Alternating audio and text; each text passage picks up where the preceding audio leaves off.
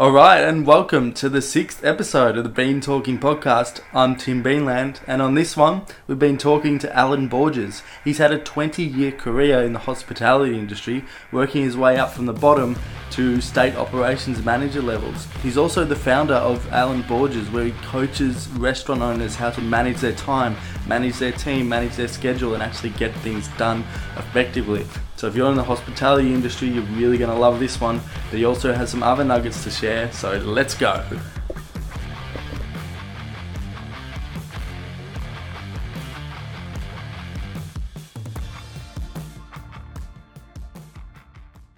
Alan, thank you. Good to be here, mate. 6th guest on the show. Six. You know, Sexy six. Sexy six. Six was my basketball number. Oh, was it? Yeah. Mine was 10. 10. Yours was 10. You are probably the most organised person that I know, most routine following guy, and a genius with hospitality. That's sort of my sum up of you, but for people who don't know who you are, tell us a bit about yourself. So, been in hospitality all my life. Started from 16, I'm 34 now. Mm-hmm. Have introverted tendencies, which is quite odd to be in hospitality. I didn't know that. It's funny, I now say introverted tendencies. So not to label myself as an introvert. Yeah. I got that from someone, it was great. But yeah, I still to this day find it awkward to network or, go to an interview or somewhere. Not unless if I'm comfortable with the person, like here, it's fine.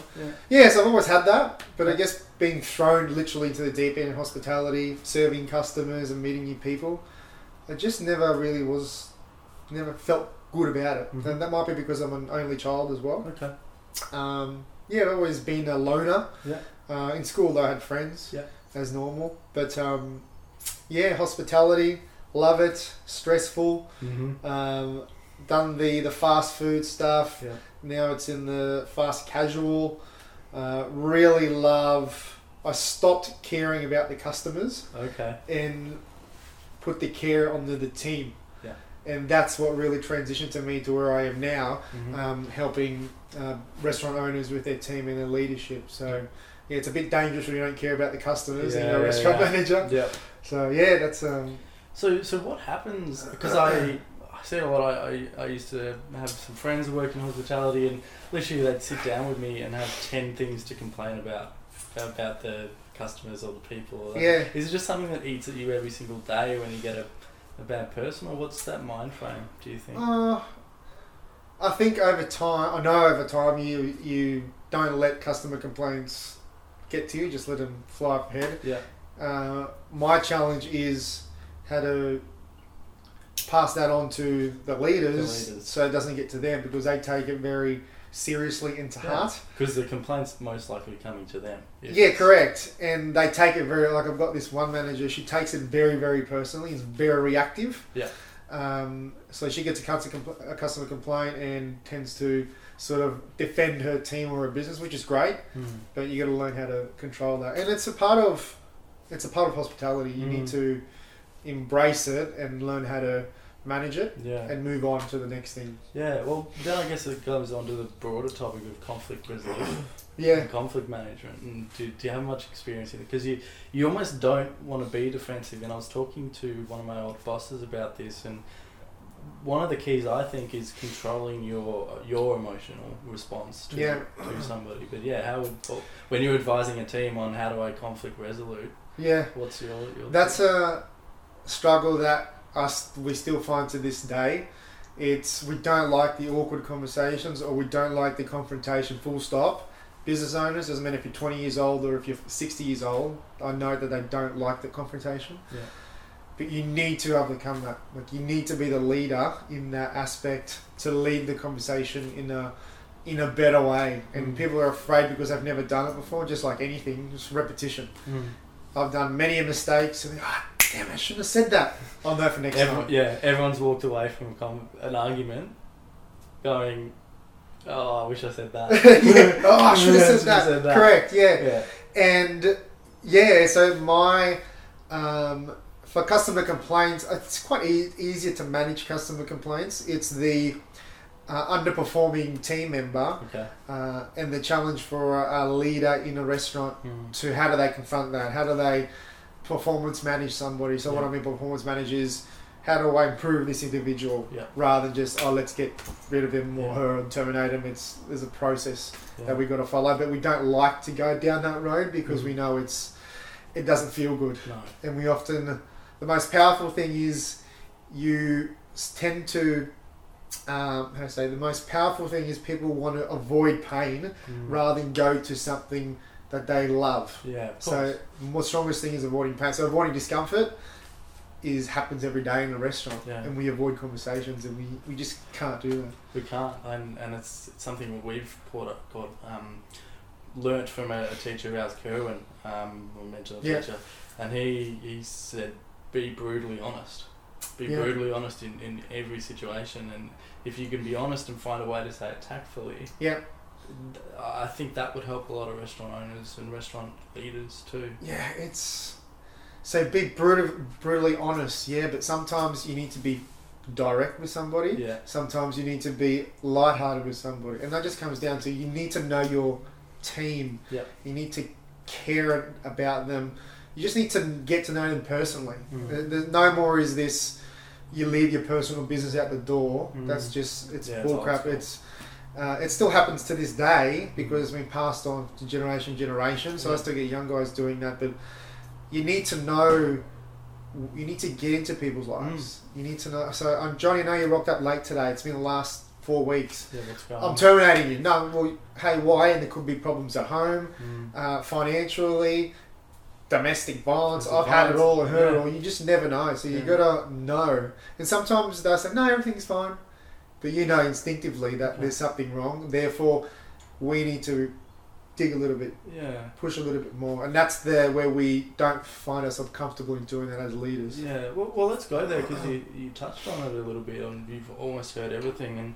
And because hospitality draws a younger kind of workforce, you would see struggles with mental health and violence. Yeah. And I'm quite open with my journey. There's videos out there online in terms of what I'm struggling with myself, and But what have you seen in the workplace, and then how do you have a conversation around mental health with someone? Is it a matter of taking them aside and going, hey, you have rocked up late, are you okay? Like, it's our first instinct is just to jump to they're a bad employee, they don't work as hard. We've got to take that time to sit and have a conversation. The amount of one-on-ones that I have and sit-downs, people think, geez, how all you do is just sit and have meetings. It's not just about having meetings. It's really getting to know what is causing this problem. I've had it all. I've had a girl saying to me that she got sexually abused by her partner, which led to other stuff in her performance in the work. And you've got to be able to listen to those things. So nothing, at least the last couple of years, nothing's really surprised me anymore. It used to surprise me, but now, if you see it on TV, it's going to happen in your business. Just because it doesn't happen to you yet doesn't mean that it won't happen. And we've just got to be emotionally prepared. How do you prepare yourself? Well, it's just not about reacting. And you'll never, and I guess why we shy away from that as leaders is because, one, we don't deal with that as often. And two is just we feel that we're going to make them feel bad or make them cry and make them get angry, but they're the sort of things that we need to understand and allow to happen, so we can move on to the next thing to help improve that. But in order to get to that level of what's the word I'm looking for, familiar rapport with an individual to allow them to be open to you, you've got to start that from day one. And be open and honest, and if you stuff up, like own it, and all this sort of stuff that you need to do as a leader, to when that comes to the difficult conversation, which will inevitably happen, that they'll be prepared to open up to you. So if I'm a leader and one of my... Which you are a leader. Thank you. I am a leader, and one of my talent members comes to me and they say, look, I've been dealing with anxiety, I've been dealing with depression, and me as a leader, I don't necessarily have the skills to deal with that. How do I deal with that conversation? there's a great video that I saw. It's a boy and a girl, mid-30s. They're sitting in a couch like this. The girl has a nail in her head like this. Yeah. It's a nail, and it's been digging. And she's saying to her partner, oh, I've got this burning sensation in my head. It's really, really hurting. It's frustrating. And the guy wants to say, well, you've got a friggin' nail in your head. But he's just trying to solve the problem. And she's just trying to let him know the pain that she has. It's funny because there's a nail in the head. But the point to that is that sometimes we just need to be there to listen. They need to be able to vent. Literally today I had a conversation with a franchise partner, angry, frustrated, furious. So I'm just sort of like absorbing this, like one of the X-Men just absorbs the power, and then they're done. And then so sometimes it's just a listening. You don't have to. I don't have to be a domestic violence expert to be able to deal with that, nor do I have the skills to do it. But one is just to be emotionally available to let them to offload. Yeah. Find out what's happening, dig, how are they taking care of themselves. And in your mind, you're sort of starting to thinking, okay, how can you possibly help? Yeah. But the main thing is just really be present, as cliche as it sounds, but you need to listen. If you don't know, you don't always have the answers. It's about, okay, how can we move on? Maybe, and then as an owner or as a leader, you should be seeking support from somebody else. Yeah. But just having who can professional advice that you can point them to. Correct. Sometimes they may say, I don't want any help. Okay. But it's still up to us out of duty of care to see, okay, they said that they want to really help, but my feeling is something worse could possibly happen. Therefore, I will still seek support elsewhere, you know. It's just like I teach this we had a food safety training that I delivered, and I say, what happens if a customer has an allergic reaction to our food, and they just hop on almost near dead on the floor, and they say, don't call me an ambulance. Like, I don't want an ambulance. Like, that is the only time that you'd say, ignore a customer, and you just call them. Yeah. Because they don't have insurance, or they don't want to pay the money. But it's our duty of care to save somebody that could potentially die. Yeah. Same thing with people who have any sort of concerns. Yeah, definitely. So you do a lot of work with teams, obviously, and teams with your speciality, and high-performing teams and teams that perform at a higher level. Very broad question, but in your best way, how would you describe a well-functioning oiled machine as a good team? What would you... Yeah, vulnerability, transparency between them, communication. Yeah. Far out, communication needs to happen. The transparency is very important, because whether you're a leader or you're just started, if the more open and honest we are with what we've done, what we haven't done, that allows people to be open and go, okay, Johnny's being, I use Johnny a lot, Johnny's being sincere, he's stuffed up, he put his hand up. I couldn't care if somebody stuffed up 15 times, as long as they're honest about it. Although hopefully we wouldn't let it go to 15 times. But still. Yeah, so transparency, honesty within the group.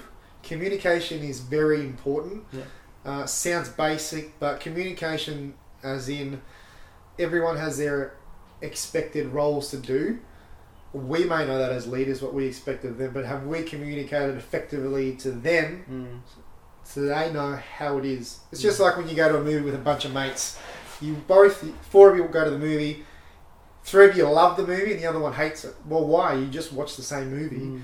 Why does this person not like it? So we need to be aware of that, and so we've told our group the same thing, but somebody's falling behind. Maybe they learned differently, maybe they just didn't get it, and we should always be blaming ourselves first before we say that person doesn't get it or they're a slow learner. Don't put your blueprint onto them. Yeah, we need to see, okay, he didn't get it, what other way can I communicate so they do get it?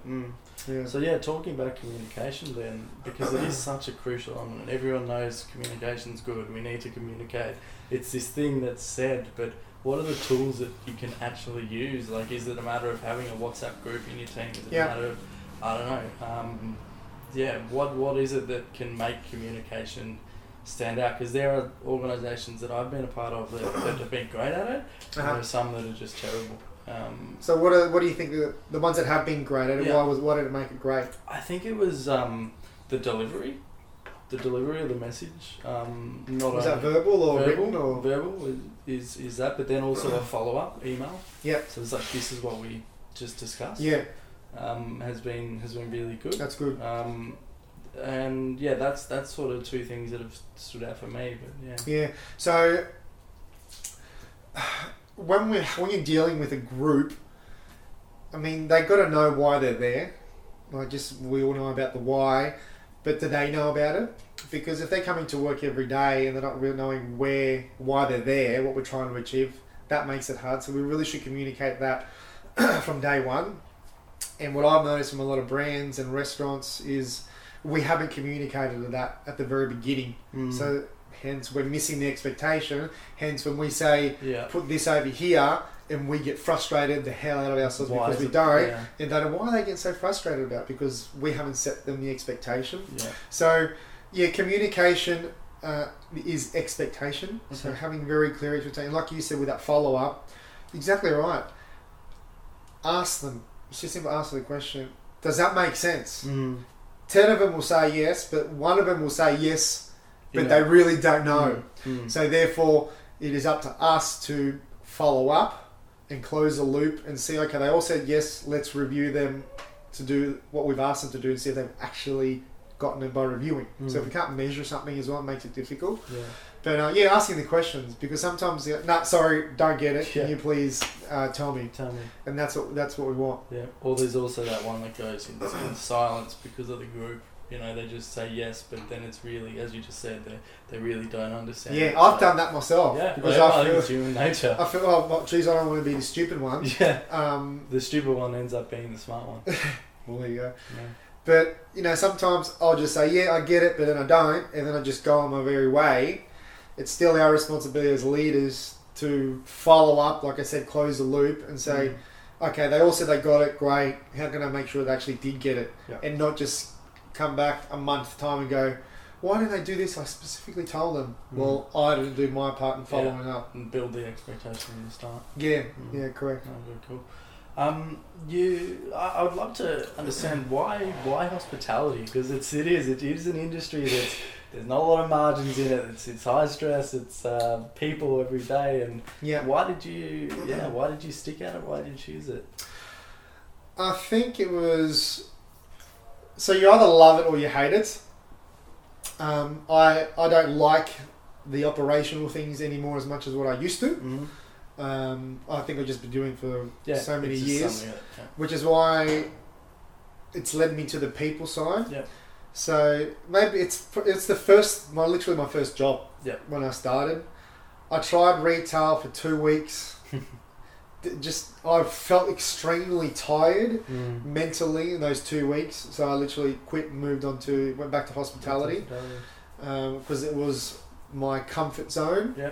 But you learn so much from hospitality that you can implement it in any other business. I really, really believe it, specifically the people side. Because everybody has somebody that they don't like, but how do they deal with that? Yeah. Whether a leader or just... especially when you're dealing with teams of 40 people. There's going to be people that don't get along. People that dated before and now they're working the same job. And you need to know that. And you need to be able to handle complaints.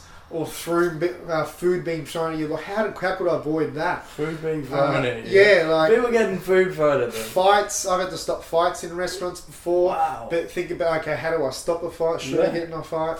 I had a customer, when I used to work in a fast food place in Brisbane, 3-story set-up restaurant, and a customer was sliding down the railing and they fell 2 stories, bang. So I had to go there and quickly deliver first aid. Wow. I mean, not physically, forget the first aid part, but it's how you react to that, how you mentally prepare for that. You just go, and just freeze and just don't know what to do, or do you help. And try to be the hero and get ego involved, or do you control yourself and handle the situation? So it's a lot of it's mindset, as we hear often, but it's true. It's just, I'm starting now to realise you can. I always say to Angela, my partner, I'd love to get my kids to put them in hospitality, like straight up. You learn sales, you learn marketing, you learn HR, you learn operations, you learn supply chains, you learn cost of goods, labour. I mean, that's what business. It's business in general, but you need to be organisation, discipline. There's so much to learn. Yes, it can be stressful. How to manage stress, there's nothing but benefits for it, in my opinion. But working on it, unless somebody is there to support you and guide you through and see the benefits, it's you don't often see that. No, this is shit. I'm sick of it. Stressed out. Blah blah and blah. But you need to have that person there to support you. Definitely. So that's why. Cool. That's amazing, and the fact that you almost probably saved someone's life too. That's yeah. That's crazy. Surprising. So I mentioned at the start, you're someone with a very meticulous and thought out routine. I really want to delve into the psychology of that and understand. So you're waking up at, what is it, 4:30? So I wake up at 3:25 a.m. 3:25 a.m. And what started that? Originally it was like 4 something, and then we got back from holidays overseas, and there was a bit jet lag, and we got up early. And we, as in my partner and I, up at that time, and so Angela and I, we started saying, let's go to the gym now. And and we've just kept that routine. This literally started about 6-8 months ago. But before we were getting out about 4-ish. Why so early? Because there's just so much that you do, and it's my time. The world doesn't wake up until about 7-ish or 8-ish. In between that, I've gone to the gym. I'm doing journaling now. Do meditation. Have 2 breakfasts. Work 2 hours on my business, and then it's 9 o'clock. And it's uninterrupted time. It's just such a sacred, important time that we often say. And my massive thing, which I want to really combat all over the world, is there's people that say there's not enough time. I always call bullshit on that. There is so much time in the world. You see so many business people who are successful, running multiple business, granted with the right people, but they use their time effectively without distraction. And that's the other thing, is just distraction in the morning. So my thing, if they can do it, well, why can't I? So and I've just I think that was at an early age as well in terms of discipline. My parents were very teaching me systems and processes and discipline, well, not unknowingly, and work. But getting the shitty work done first in the morning and then enjoy the rest of the day. That's what I said. Alan, if you do the work now, if you go mow the lawn at like 7 a.m, we'll have to do it. And you wake up the neighbours. But you don't care. And you can play the rest of the day. It's like, fair enough. I hated it. But to this day, it's been the most phenomenal thing to have learned. I think the same I will do with my kids is show them discipline. Because they'll benefit for it. And that, in a restaurant, you need to be detailed, you need to have discipline, you need to be well clean and everything, and have systems and processes. So that all started from a young age. You got a bit of advice in your 20s. Someone told you that you should run your life like you run your restaurant. I started saying that. I realised that because I started doing a course. I wanted to do a course and sort of put it out to people before I started doing this, which is helping people. And my pitch would be, run your life like a restaurant. But I was like, well, people don't really know how you run a restaurant if you know run it. But and I say run it like a restaurant because it's, if you think, so the process of a restaurant, quickly, you get in at a specific time, you know you've got some preparation to do, you know you've got people coming in at a certain time, therefore you have to have that stuff ready, then you've got to open, then you got to perform well, and there's systems and processes that happen throughout the day, from saying hello to a customer to how you take an order. So many things. You got deliveries, you got suppliers, you've got branding, all this sort of stuff happening on in the restaurant, and then you've got to close down with in a particular system. Yeah. And then all during that time you're interacting with people. So how do you putting that into your life? So I wake up at the same time every day, just like if I was to go to work every day. I go through my system every day and I get everything done in a meticulous manner, and I'm engaging people throughout my day like I would in a business, i.e. giving value, supporting, giving feedback, because outside of the business, people still want to know, hey, I love that conversation that we had the other day because of X, Y, Z, or just a simple compliment is what we do in a restaurant. So we should in our lives. And the closing down of a restaurant is, like I do now, is I have a reverse alarm, which is 7:30 p.m. I start preparing myself to go to bed. 7:30. So because I go to bed at 8. Yeah. What's funny? You're back to 10 years old. Back to 10 years old. Yeah. So the reverse alarm, because it's start at 7:30. Okay, start getting ready for bed, brush my teeth, do whatever. 8 o'clock, I'm in bed. Yeah.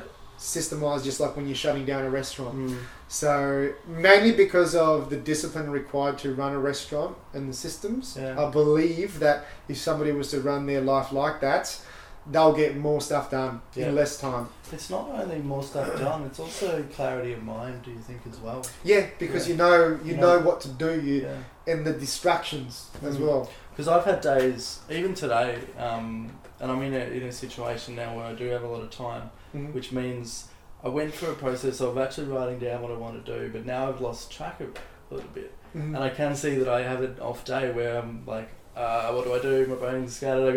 And then I start thinking of all the stuff that I have to do, and I go, oh, jeez, stuff with the podcast, stuff with this. I go, there's a lot on my plate. But you're saying if I was to schedule that and maybe do 4 things each day, then it wouldn't be as and that pressure, like that internal pressure of I haven't put out a podcast in 10 days, that kind of stuff would go away. 100%, you hit the nail on the head there, because this is exactly what I go through when any of our managers say they don't have time to do something, and say, show me your to-do list, and they pull out their diary, their phone, their paper, which has 30 things on there. When you start the day looking at your 30 things, you go, well, far out, how am I supposed to do this and do service and deal with the spanner that gets thrown in every hospitality day? There is no way you do that. And then you feel shitty about it. Then you sort of feel down on yourself, and then you feel overwhelmed and stress, anxiety, and that's why you don't like hospitality. So there's a 4-step process that we get our managers to go through. One is they've got to do a brain dump. So it's that list that they've done. Get everything out of your mind. Put it onto paper. Everything you need to do, like you said, your podcasts, your washing, your going to church. It's the reason this door's closed. Anything you need to do. Okay, so this can be, and I encourage. So sticking with a restaurant, what's your to-do list? So they grab everything, they dump it on one sheet of paper. The next thing is they've got to delegate. So what can those tasks do? Because they can delegate. Because they think they have to do it all. It's not true. They can delegate. So they put names beside every task. So they went from 30 to 10. So those 10 things, okay. So brain dump, delegate, and prioritize. So now they've got to prioritize those 10. Simple. 1 to 10, whatever's the most important thing, critical. Once they've done that, and the most important part, or the second most important part, is they've got to schedule it. And I'm forcing them to put it onto Gmail on their calendar. Because I want to see it as well. That way they can see, okay, between 9 and 9:30, I'm going to do task 1. Between 11 and 11:30, I'm going to do task 2. And then between 12 and 2, they're going to do service. So out of that 10 things, they probably have to do 3 on that day. And then, like, to your point, well, the other stuff is not as important based on what they prioritize, so they can schedule it for the following day, for the following week, or maybe at the end of the month. So when you approach your day, I've got 2 things to do today. Awesome. Because right now I'm looking after 9 restaurants. There is no way in hell, if I had a to-do list like this, I'll be able to know everything that I've got to do, the conversations that I've got to have. I'd go insane. Yeah, you would. So I schedule it for the whole month, prioritizing what I need to do. It works. I'm not stressed. I'm chilled. And the managers get to see, I've got 3 hours space there. I'm not doing nothing because you schedule it. Yeah. Okay, but so brain dump, delegate, prioritize, and schedule. And the most important thing is you've got to do it. Do it because right now there's so many things coming at you. You get distracted, and we have got to protect our time.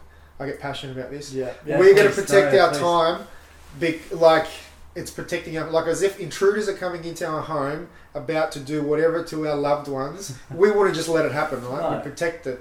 So therefore, we've got to set an expectation to our team and say, hey, between 9 and 10, I'm doing these things. If it's an emergency, call me. If it's not an emergency, leave a message. I don't care who calls, what it is, leave a message. But we have to define what an emergency is so that they know. Yeah. But yeah, and then you say that to the team and then I won't distract you. And then you get focused 60 minutes. Yeah, wow. Okay, so protecting your time is critical, using the calendar. Yeah. So, but one thing, so we've been doing that for the last couple of months. Now they're at the stage that, okay, now I want you to involve your personal life. You go, what, I've got to schedule my personal life? They go, yeah, because It's part of it. what I want you, work needs to come second and your personal life first. So what is the most important thing to you? I want to spend 2 hours watching Netflix. Great. Schedule it in 2 hours. You're doing Netflix. What else you want to do? Go out with friends. Just do nothing for 30 minutes. Fine, schedule it. So once they schedule in their personal stuff, then they've got to schedule their work stuff around that. So then they're going to have the work-life balance, which you can.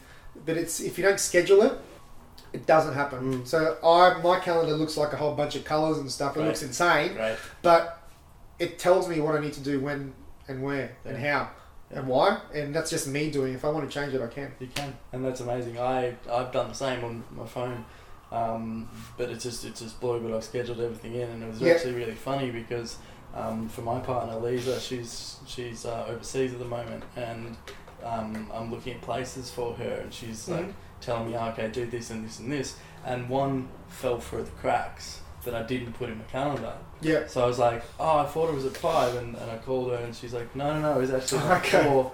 And I was like, so that just shows you like that ability to communicate. Like I didn't double check what was the time, and then also I put it in my calendar wrong. So that's where you can see a communication breakdown. But then all the other ones I've hit because we made that mistake, and then I've gone, all right, tell me when they are, and I'm putting them in my calendar now. Yeah. So I guess that's also a lesson in how you can learn from your mistakes. Yeah, exactly right. And it's good because you can see all that. And sometimes shit happens. Yeah. So the task that you were supposed to do at 3 o'clock, you couldn't do. So all you need to do, which is why I want it online, so you can just drag it next hour, the next hour, or the next day, the next week, the next month, whatever. Yeah. So it's just simple. It's a 1 second thing about moving it. So I'm really passionate about that because people say they don't have time. They just haven't made the time. And if you don't schedule it, you don't do it. Yeah, I've got friends that I've been trying to catch up with for months now.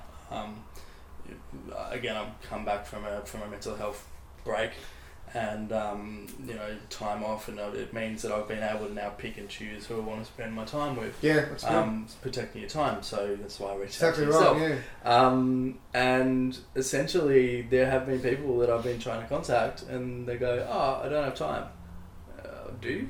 I don't want to make time as a thing. I don't want to make time. And that's the thing, and it's nothing against them, they're probably busy, but at the same time, I know people that are working full-time, running side businesses, being really successful, and yet these people have still been able to schedule their time. It's funny because they're the people that also live their life to a calendar, so they know when I call them up and I go, hey, CJ, what are you doing? And he goes, oh man, Tim, I can't fit you in a week's time, but maybe, next week. Like, that's what we did. Yeah, exactly right.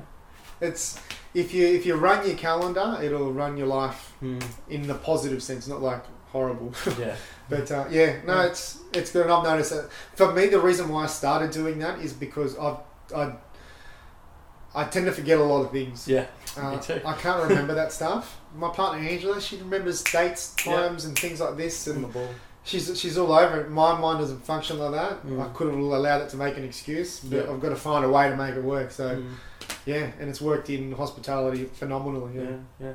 Cool. So you've been running your business now for a while, as a thing you're doing, and I just want to understand that as well. As what's the biggest lesson you've learned via starting something yourself as a project?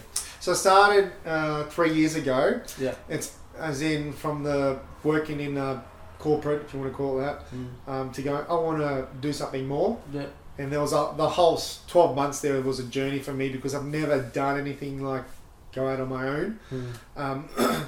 So there was a side hustle. I realised coaching was good. I loved it. Yeah. I did the whole self-learning and what am I good at, what do I love and why. And then I started, I like coaching people with their time and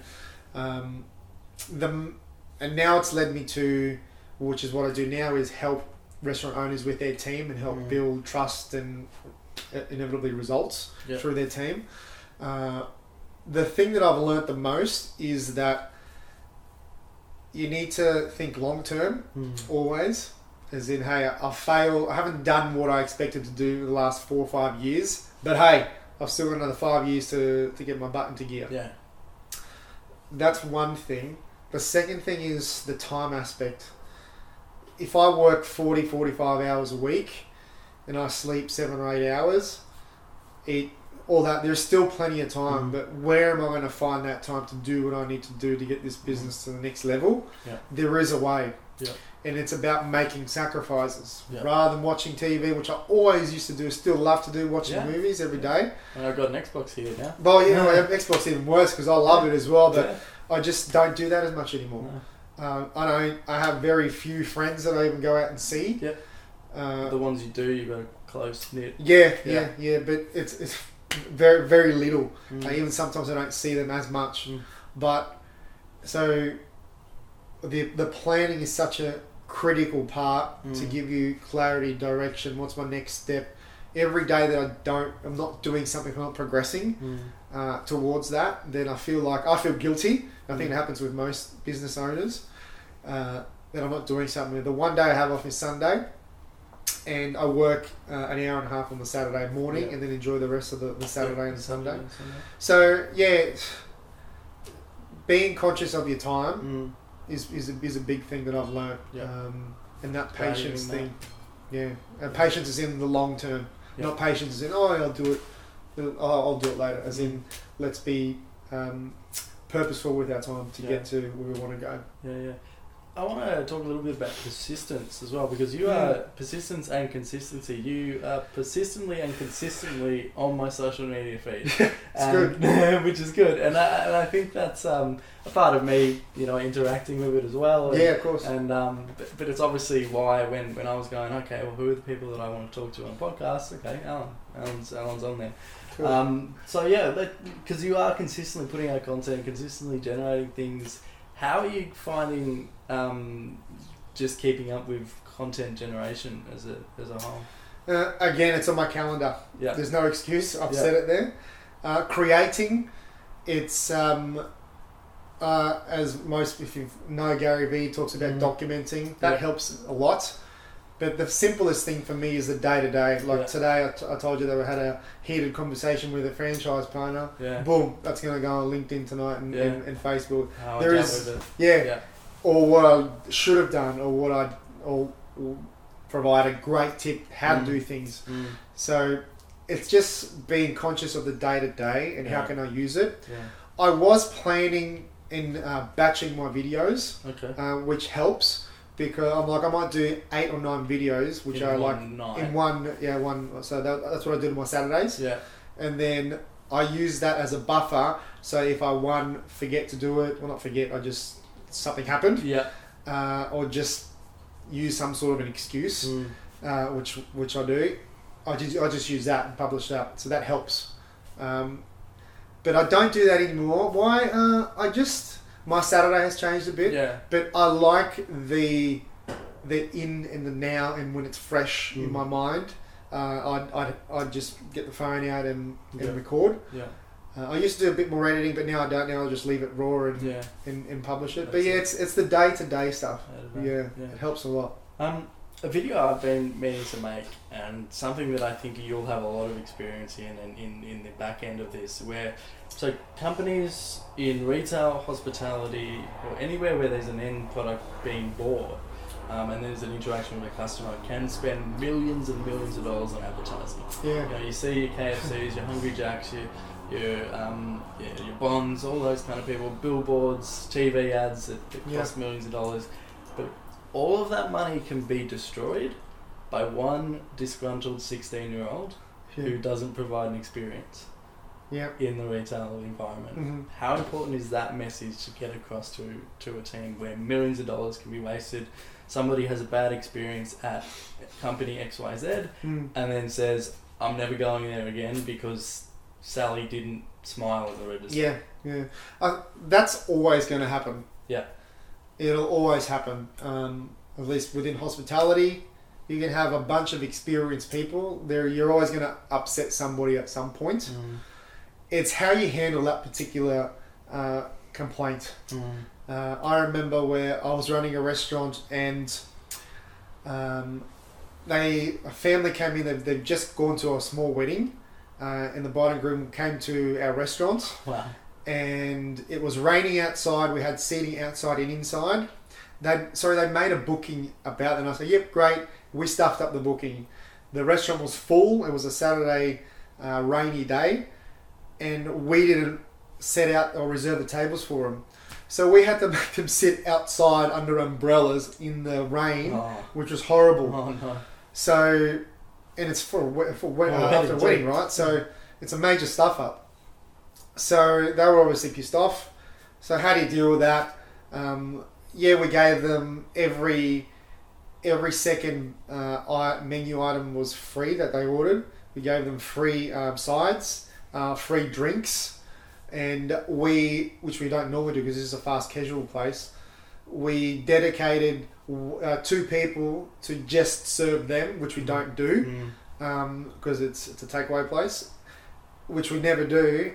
And we went across the road and we bought two I forgot what the bakery place was. It make beautiful cakes, and we brought 2 cakes, which was like $70 each, and we brought to them. We gave them service. So, and what was their reaction? So.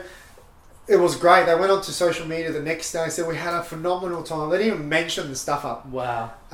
But that sort of story just goes to show, even though we get something, we piss somebody off because we stuff up, and we do. Yeah.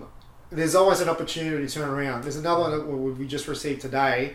They say, "Oh, Alan, how do we deal with it?" So I want them to come up with a conclusion. But there's always a way that we can solve it. Yeah. I say there's always a way that we can go above and beyond, like we did there. So we didn't make any money from those 20 people that were there at our wedding. We lost. The back of the well, and they'll come back. And the fact that, again, they didn't mention the stuff up, but we put them outside in the rain, just goes to show that we changed it. Yeah. But there's always some people that doesn't matter if we did all that, they're just not happy and they just won't come. So you can't change everybody's mind. But I know that deep in my heart that I've done everything, and if they're just not happy with that, then hey, that's our stuff up originally, which it was. We tried to fix it, it didn't happen. Well, that brings me on onto this last question, I guess, is empathy in running a business and in running anything. And empathy and care. Almost the best marketing strategy ever is care. Yeah, which is that. So tell me your thoughts on. Yeah, it's still missing in hospitality. It's, really? Not everywhere. But it's coming out more and more. But we need our younger leaders to be aware of it. Hey, it is okay to care about this. It is okay to, like I said, get into people's personal lives because we need to know what's going on in their lives. We need to be nosy, so we can probably care and listen to them. Yeah.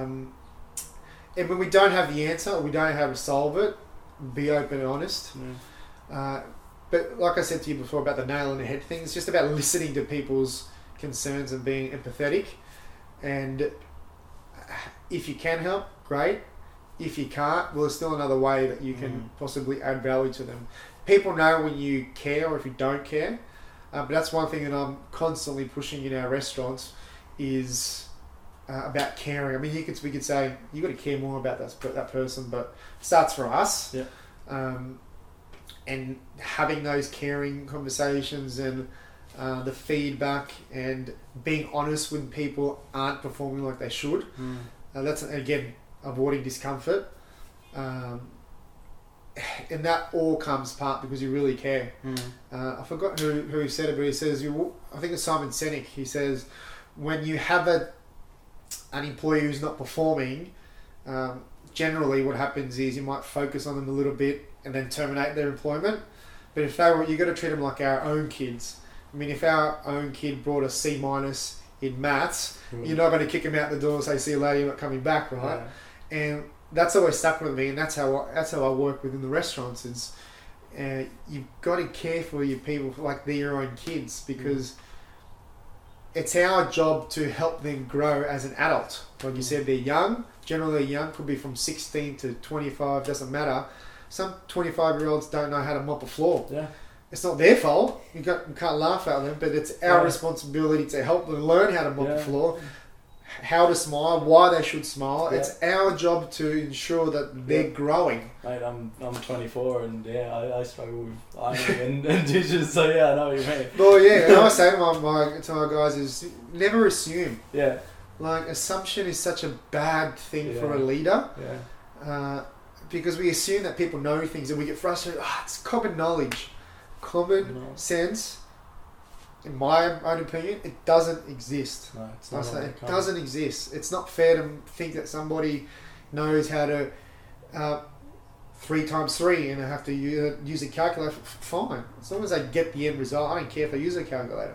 But we can't assume that they know something just because we do. Yeah, no. So you only know, as we said before, we only know what we know, and we don't know what we don't know. Cool, Alan. Awesome. Thank you for coming on. Just so, if any restaurant owners are out there, or anyone that wants help building their team, or just wants to reach out to you because they've heard something here that they're like, oh wow, that really touched me. Like, how can we follow you? What can we reach out so Instagram, LinkedIn, Facebook is all Alan Borges, A to B, as in the letter A and the number 2 and the letter B. I like it. Getting your team from A to B is the thing, and it's a play on my name, Alan Borges. Alan Borges, that's what Beantalking is. Love the name plays. Love it. So Alan Borges, A to B.